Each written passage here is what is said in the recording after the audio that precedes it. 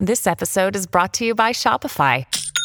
Forget the frustration of picking commerce platforms when you switch your business to Shopify, the global commerce platform that supercharges your selling wherever you sell. With Shopify, you'll harness the same intuitive features, trusted apps, and powerful analytics used by the world's leading brands. Sign up today for your $1 per month trial period at shopify.com/tech, all lowercase. That's shopify.com/tech.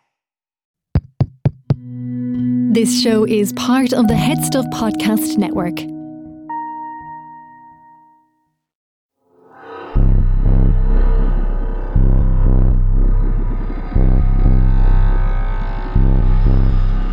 I'm Connor Reid with words to that effect. Stories of the fiction that shapes popular culture. You will work, you will build for us, you will serve us. Robots of the world, the power of man has fallen. A new world has arisen, the real robots march. This is my kid's voice changer robot toy. Robots are everywhere.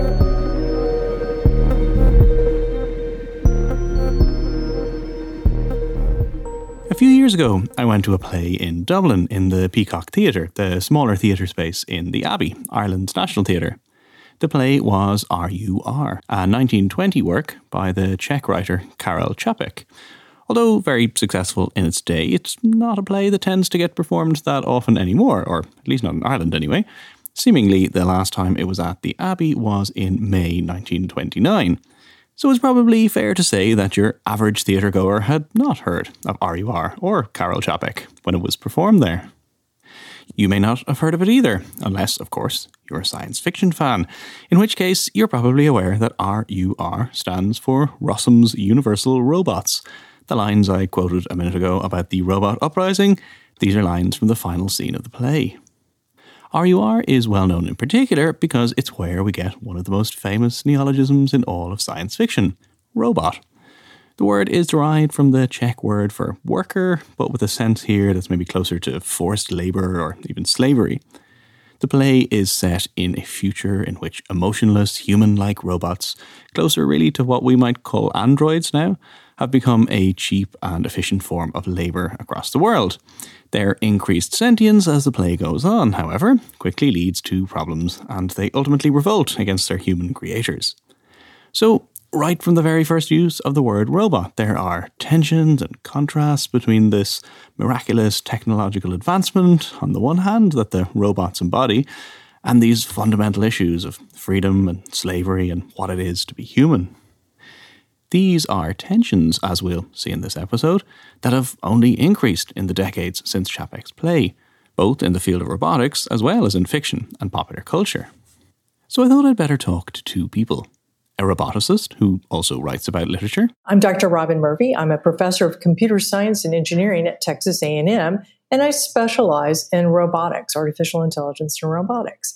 But I also love science fiction, and I write and blog about the interaction between science fiction and robotics and real robots. And a literature professor who's worked and published extensively on robotics. So my name's Teresa Heffernan, and I'm a professor in the Department of English Language and Literature at St. Mary's University in Halifax in Nova Scotia, Canada. And I work, one of my areas anyway, is on robots and AI in fiction. Now, robots were not invented by Čapek by any means. There's a long history of various types of automated or mechanical or artificial people created by humans. You have plenty of animated creatures in classical mythology or tales like the golem from Jewish folklore, an animated being made from clay in the most well-known version of the tale. In the 19th century, there is, of course, Frankenstein's monster, as well as plenty of creatures powered by steam and then electricity. Many of these are what came to be called Edisonades, stories inspired by and typically starring the renowned inventor Thomas Edison. There are distinctions, of course, between all of these.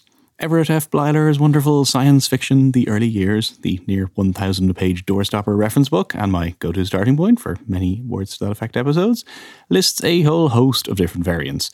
Androids, anthropomorphic and zoomorphic prime movers, automatons, cyborgs, and so on and so forth. I'm not going to go into all of the distinctions here, and in any case, they're not often that clear. Bleiler defines a robot as a device capable of individual action without control or direction from outside, which I think is fair enough. It's that lack of outside control which is really key in moving from simply machines in the shape of humans to machines capable of making decisions for themselves. The former can be seen in, say, The Steam Man of the Plains by the dime novelist Edward Ellis, one of the best-known examples of an early robot-like creature, but where the Steam Man in question is a machine in the shape of a man which still needs outside direction. There's more autonomy in a tale like The Future Eve by the French writer Jean-Marie Mathias Philippe Auguste Comte de Villiers de l'Isle Adam. Those are aristocrats in their names. This is the work credited with introducing the word android, a story in which Thomas Edison, again, creates an artificial woman. Which brings us back to Carl Čapek's RUR. Rossum's Universal Robot. Rossum's Universal Robots. That's Teresa Heffernan again. And Čapek explains in this 1923 interview, and I'm just paraphrasing here, that, the older inventor, Mr. Rossum, is actually a product of 19th century scientific materialism. And his desire to create an artificial man is about proving God unnecessary and absurd. But then the younger Rossum is a scientist who doesn't care about metaphysics, and he's only interested in, industrial production. And Čapek warns, he says, and this is a quote from him, those who think to master the industry are themselves mastered by it. Robots must be produced, although they're a war industry, or rather because they are a war industry. And I think, in comparison with those earlier myths about the creation of artificial people, here you get a shift to the sort of anxieties about the legacy of the Industrial Revolution, automation, increasing wealth divisions, mechanization, and the military-industrial complex.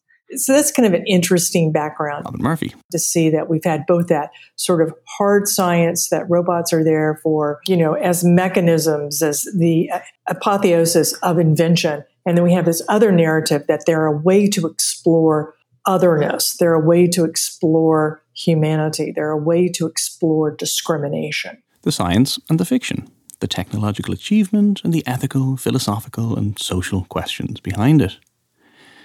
And so, from the early 20th century onwards, robots became a mainstay of both science fiction and popular culture, and soon enough, scientific research. Sometimes in complementary ways, sometimes, as we'll see, in very problematic ways. Not long after RUR came the Fritz Lang silent film Metropolis, a classic which has been hugely influential on film generally and science fiction in particular since its release in 1927.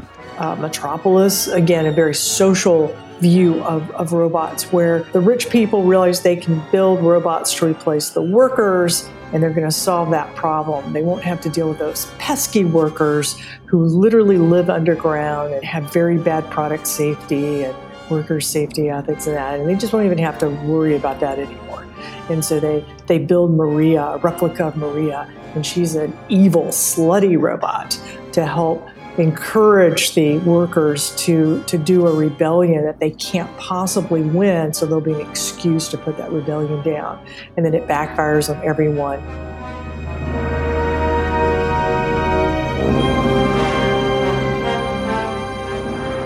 From there, you have robots in all sorts of science fiction stories, particularly in the pulp fiction magazines from the 1930s onwards. Then, perhaps most famously, there's Isaac Asimov's robot stories, the collection I, Robot, and lots of others. From these stories, we get Asimov's famous 3 laws of robotics. A robot may not harm a human or, through inaction, allow harm to come to a human. A robot must obey orders given to it by human beings, except where such orders would conflict with the first law. A robot must protect its own existence as long as such protection does not conflict with the first or second law. And the big pivotal moment, and of course, Asimov had been writing the I, Robot stories back in the 40s, mostly coming from the use of robots for the nuclear industry. Because during World War II, we're having to handle nuclear material, and you can't do that as a human. And so building these teleoperated Waldos, right, these force reflecting manipulators, which Hyland wrote a story about called Waldo, and of which everybody who uses them calls them Waldos as a result, because self-reflecting force manipulators, it just doesn't really trip off the tongue. So you saw that, and that, again, that idea that whole entire processes would be taken over by robots, because it was so unsafe for a human to do that. And what would that mean? And from Asimov onwards, robots have become a mainstay of popular culture, taking on a whole array of different forms. And then later in Philip K. Dick's Do Androids Dream of Electric Sheep, that of course was the basis of the film Blade Runner, you have androids who are built as labor and servants, but they inhabit this degraded world due to radiation contamination from nuclear war. And in that, in Dick and then also in Blade Runner, you're never quite sure about that boundary between the human and the robot and the android. In the first Alien, which is 1979, you have Ash, who's an android built by a corporation, but Ash views the crew as expendable. But then in the later Alien series, Bishop is an android that turns against his makers and ends up siding with the crew. So that in turn is opening that possibility of turning tech against its makers. And then, of course, there's a whole other tradition of fiction and robots, as friendly or heroic. So you get Astro Boy in the Japanese anime series, and C-3PO and R2-D2 in Star Wars, and Data in Star Trek, and Rosie the Robot in the Jetsons. This promise of technology as offering us all this leisure time. So we have robots as high-tech labor-saving devices and as usurpers of human jobs. Robots as distinctly other and as indistinguishable from humans. Robots as a means of questioning what it is to be human and highlighting the ethics behind the creation of artificial life. There's a lot going on here, and these are fictional robots. We haven't even got to the real-life ones yet. But this is important. Fictional robots are not real robots, much as we might like to think of them in the same ways.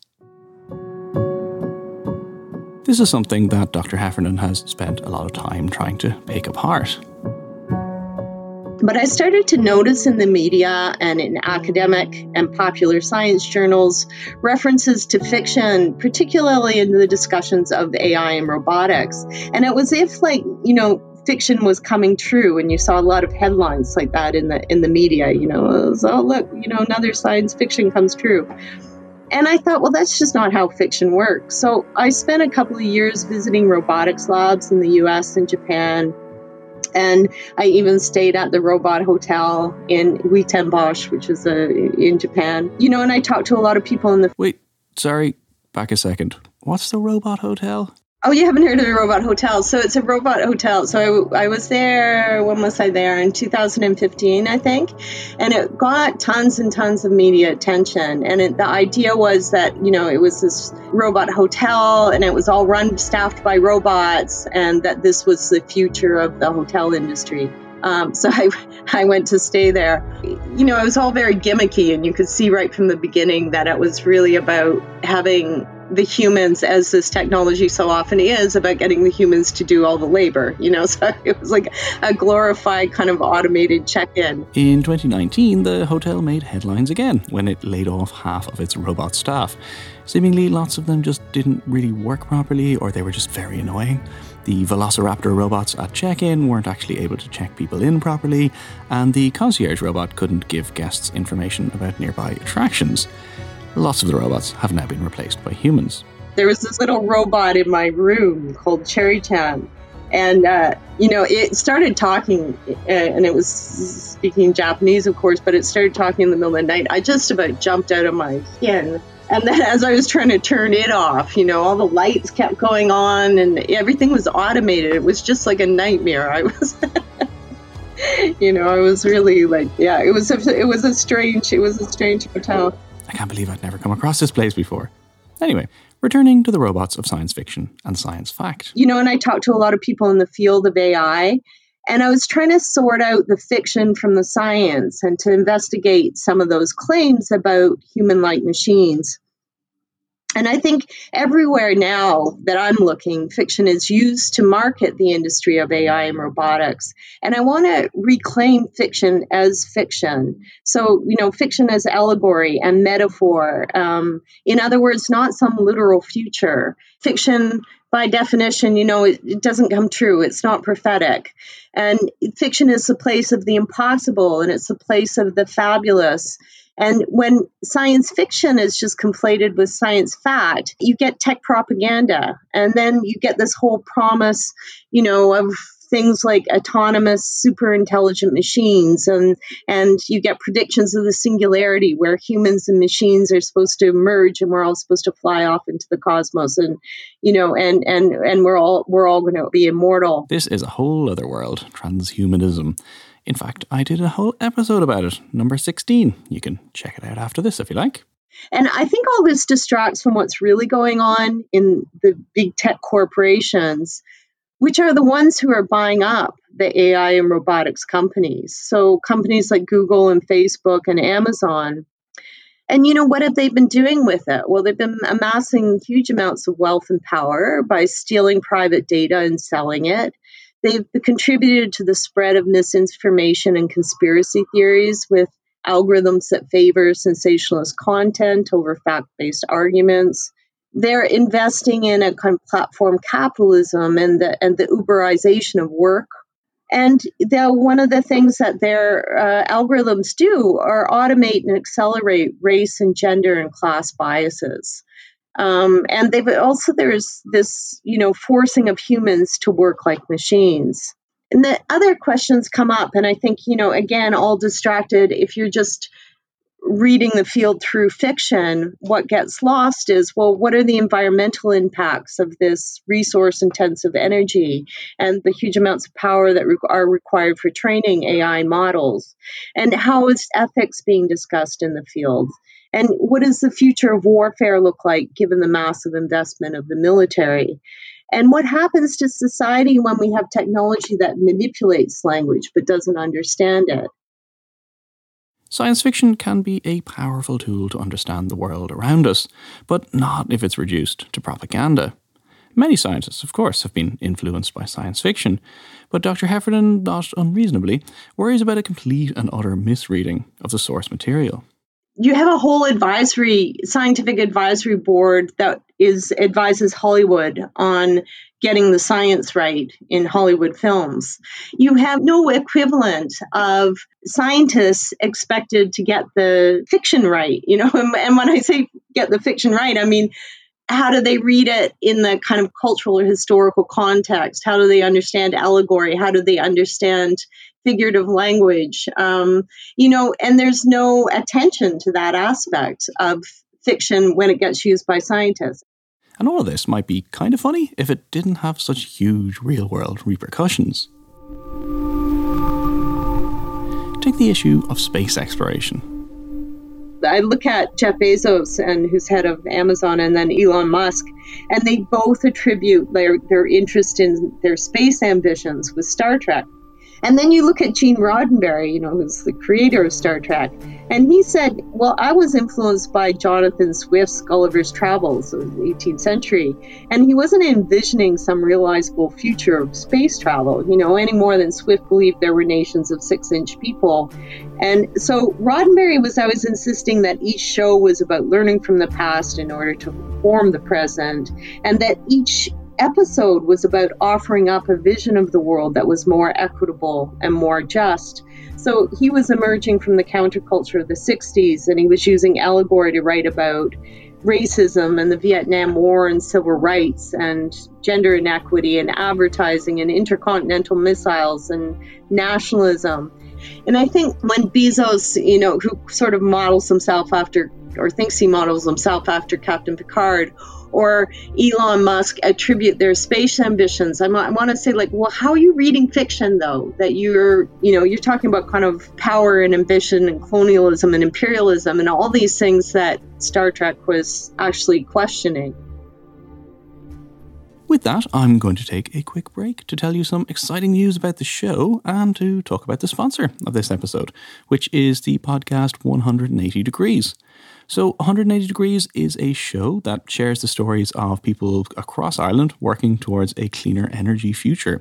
There are episodes about making your home more energy efficient, about electric vehicles, and the most recent episode looks at lots of sort of simple ways that you can work with your local community to become more energy efficient. So there's some really inspiring stuff in there. I would highly recommend a listen. So the show is called 180 Degrees, and it's brought to you by the Sustainable Energy Authority of Ireland, supported by the Government of Ireland, and you can find it wherever you're listening to this show right now. Next up, I want to tell you about Headstuff Plus. You may have seen the brief announcement episode I did. So this is a brand new membership platform from Headstuff, the network that this show is a part of. So if you are enjoying this episode, if you really like the show and you want to support it, well, that would be amazing. So all you need to do is go to headstuffpodcasts.com.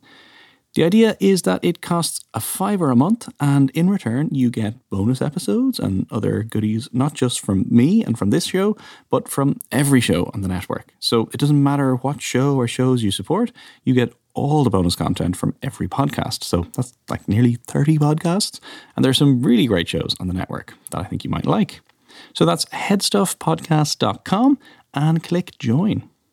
Also, I need money to upgrade my robot voice changer toy. And finally, speaking of Headstuff podcasts, have a listen to a trailer from one of the other shows on the network. Sissy That Pod is an unofficial RuPaul's Drag Race recap podcast.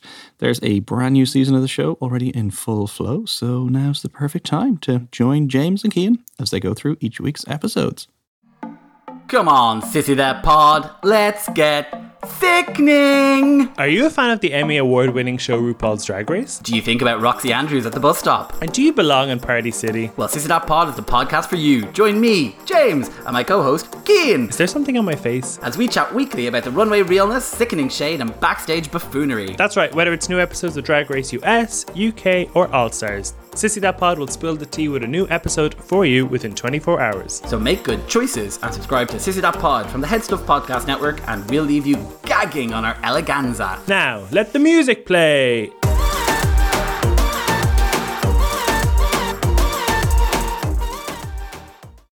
Back to the robots.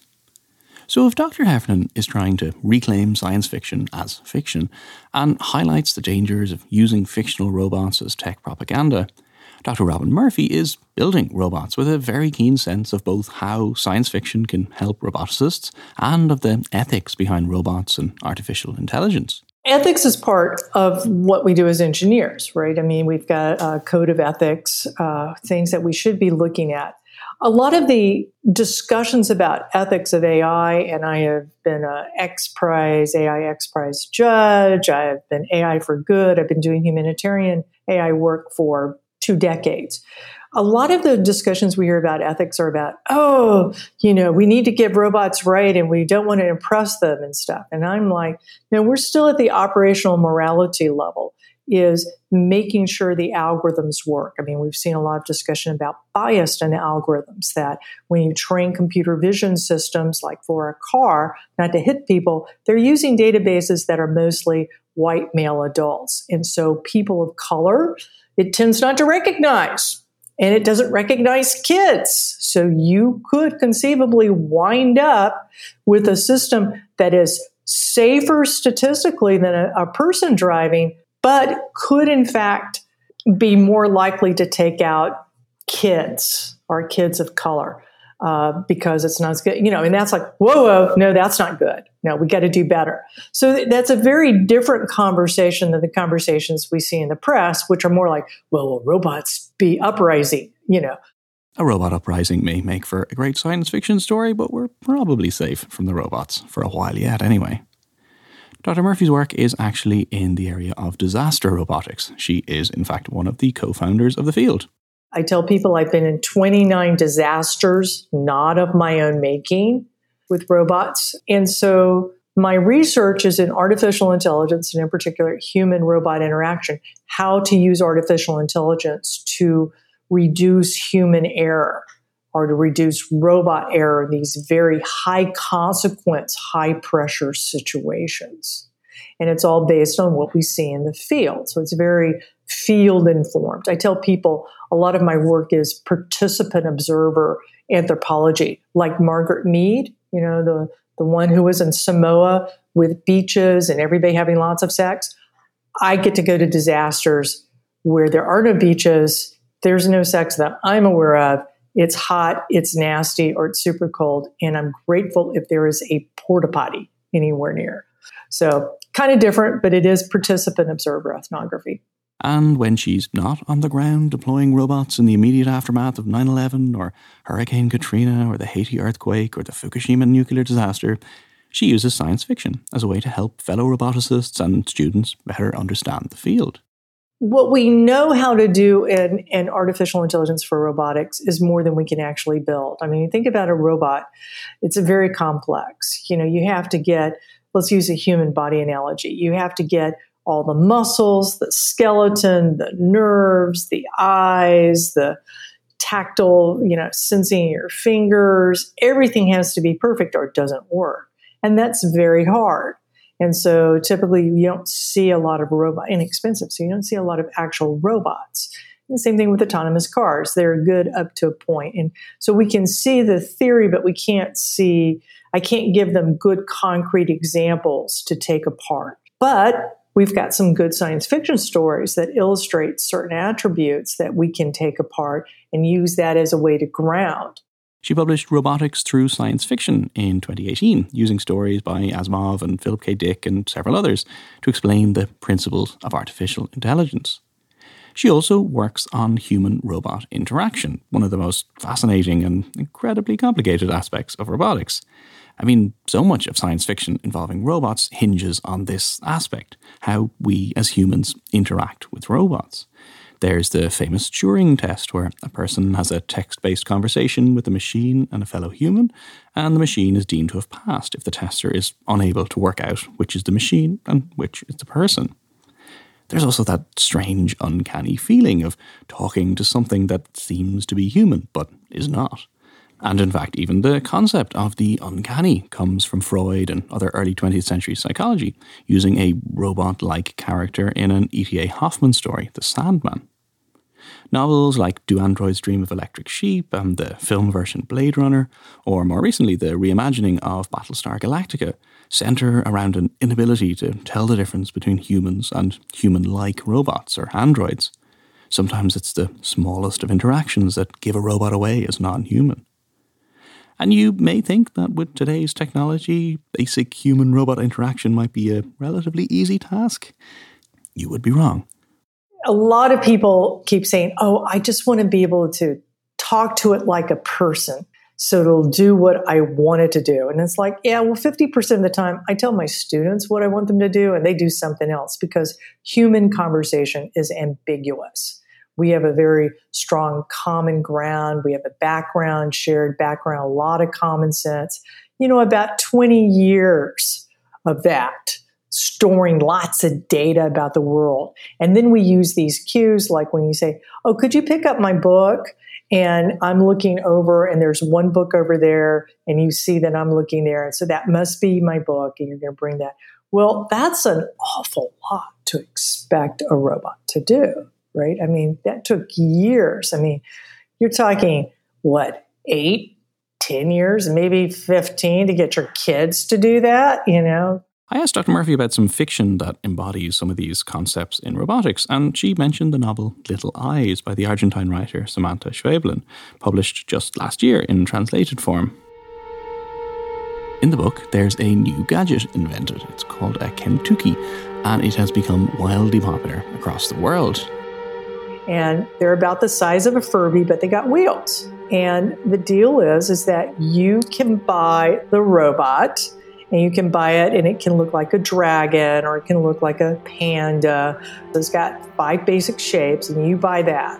Well, somebody else buys a controller, which is a dedicated tablet. So it's like your own little Game Boy tablet computer. And then if enough people buys them, then they hook up. They randomly pair you you with the controller, and you're called the dweller. And the one who actually owns the robot is called the keeper.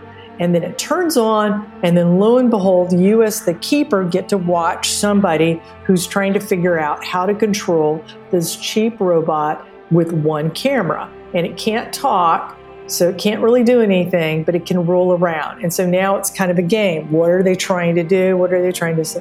Why do they keep going to the window? Well, that may be because you live in Scandinavia and they live in Jamaica, and they really want to see snow, right? But you don't know that. And so that's kind of fun. And that solved the problem, which we've seen like with the Sony Aibo dogs, which didn't really do anything interesting compared to what real dogs do, because real dogs have a strong sense of what they want to do when. Like my dog, if I'm teaching from home remotely and he wants to go outside, he really doesn't care what my needs are. So, and that can be annoying, whereas the Sony Aibo dog, you just turn it off. The book, as you might imagine, explores both the fascinating and novel aspects of this connection, as well as the dark and more disturbing sides of having a creature controlled by someone else living in your house. And it does it in a way that, for a roboticist, really highlights some of the ethical issues and technical limitations around human-robot interaction. There's also the work of John Scalzi, who has published 2 science fiction police procedurals, Lock In from 2014 and Head On from 2018. In these novels, a virus has swept across the world, yes, which for some people causes complete paralysis, a form of locked-in syndrome, where a person is awake but unable to move in any way. And one of the first victims is the president's wife, so Hayden. So he does a moonshot type program. They develop brain-machine interfaces, so you're paralyzed, but you can interact with the world through a robot. So you're teleoperating a robot, and you have a rich virtual reality interface with everybody else. But you're mostly interacting with that.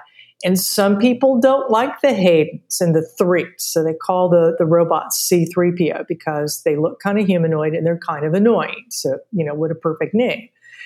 And so as Chris, the main character, jumps from robot body, he's an FBI investigator, a precinct that doesn't like him just hasn't bothered to recharge his body. So he can't do anything when he gets there. And you see that some of the handicap access, isn't handicap accessible, so he can't get his robot body there. And so you're seeing that kind of discrimination. And what does that mean when you're in a different group? How does that play out? And so I think that was one of the very fun, realistic discussions. So the robot uprising will not be happening anytime soon. Instead, we need to explore how robots really work, as complex as that may be. We can celebrate innovative, sometimes life-changing technology and open up new ways to talk about AI and robotics. But we can also look to the best fiction to act not as a marketing exercise for big tech companies, but as a way to explore all sorts of questions about our identity and our humanity.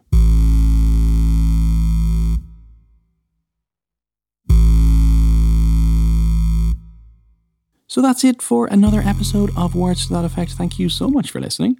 And a huge thank you to my 2 guests, Dr. Teresa Heffernan and Dr. Robin Murphy. Dr. Heffernan's most recent book is Cyborg Futures, Cross-Disciplinary Perspectives on Artificial Intelligence and Robotics. And it is exactly that, taking in really varied perspectives from all sorts of different disciplines. I'll put a link to this and to all of Dr. Heffernan's work and her bio on the WTTE website, which is wttepodcast.com. Dr. Murphy has a TED Talk on the area of disaster robotics if you're interested in learning more about that, which you can watch at TED.com, or you can have a look at all of her different work at her website, roboticsthroughsciencefiction.com. And again, I'll put links to everything on the WTTE website. Everything else is there too, past episodes, links to help support the show, and links to social media. I'm on Twitter at CEDReid, CEDReid, and the show is on Instagram and Facebook at Words to That Effect. So tell your friends, human and robot, about the show. I would love to keep reaching new listeners, keep growing the show, and I can do that with your help. Or you can also help out by going to headstuffpodcast.com and signing up to support the show. See you next time for episode 50.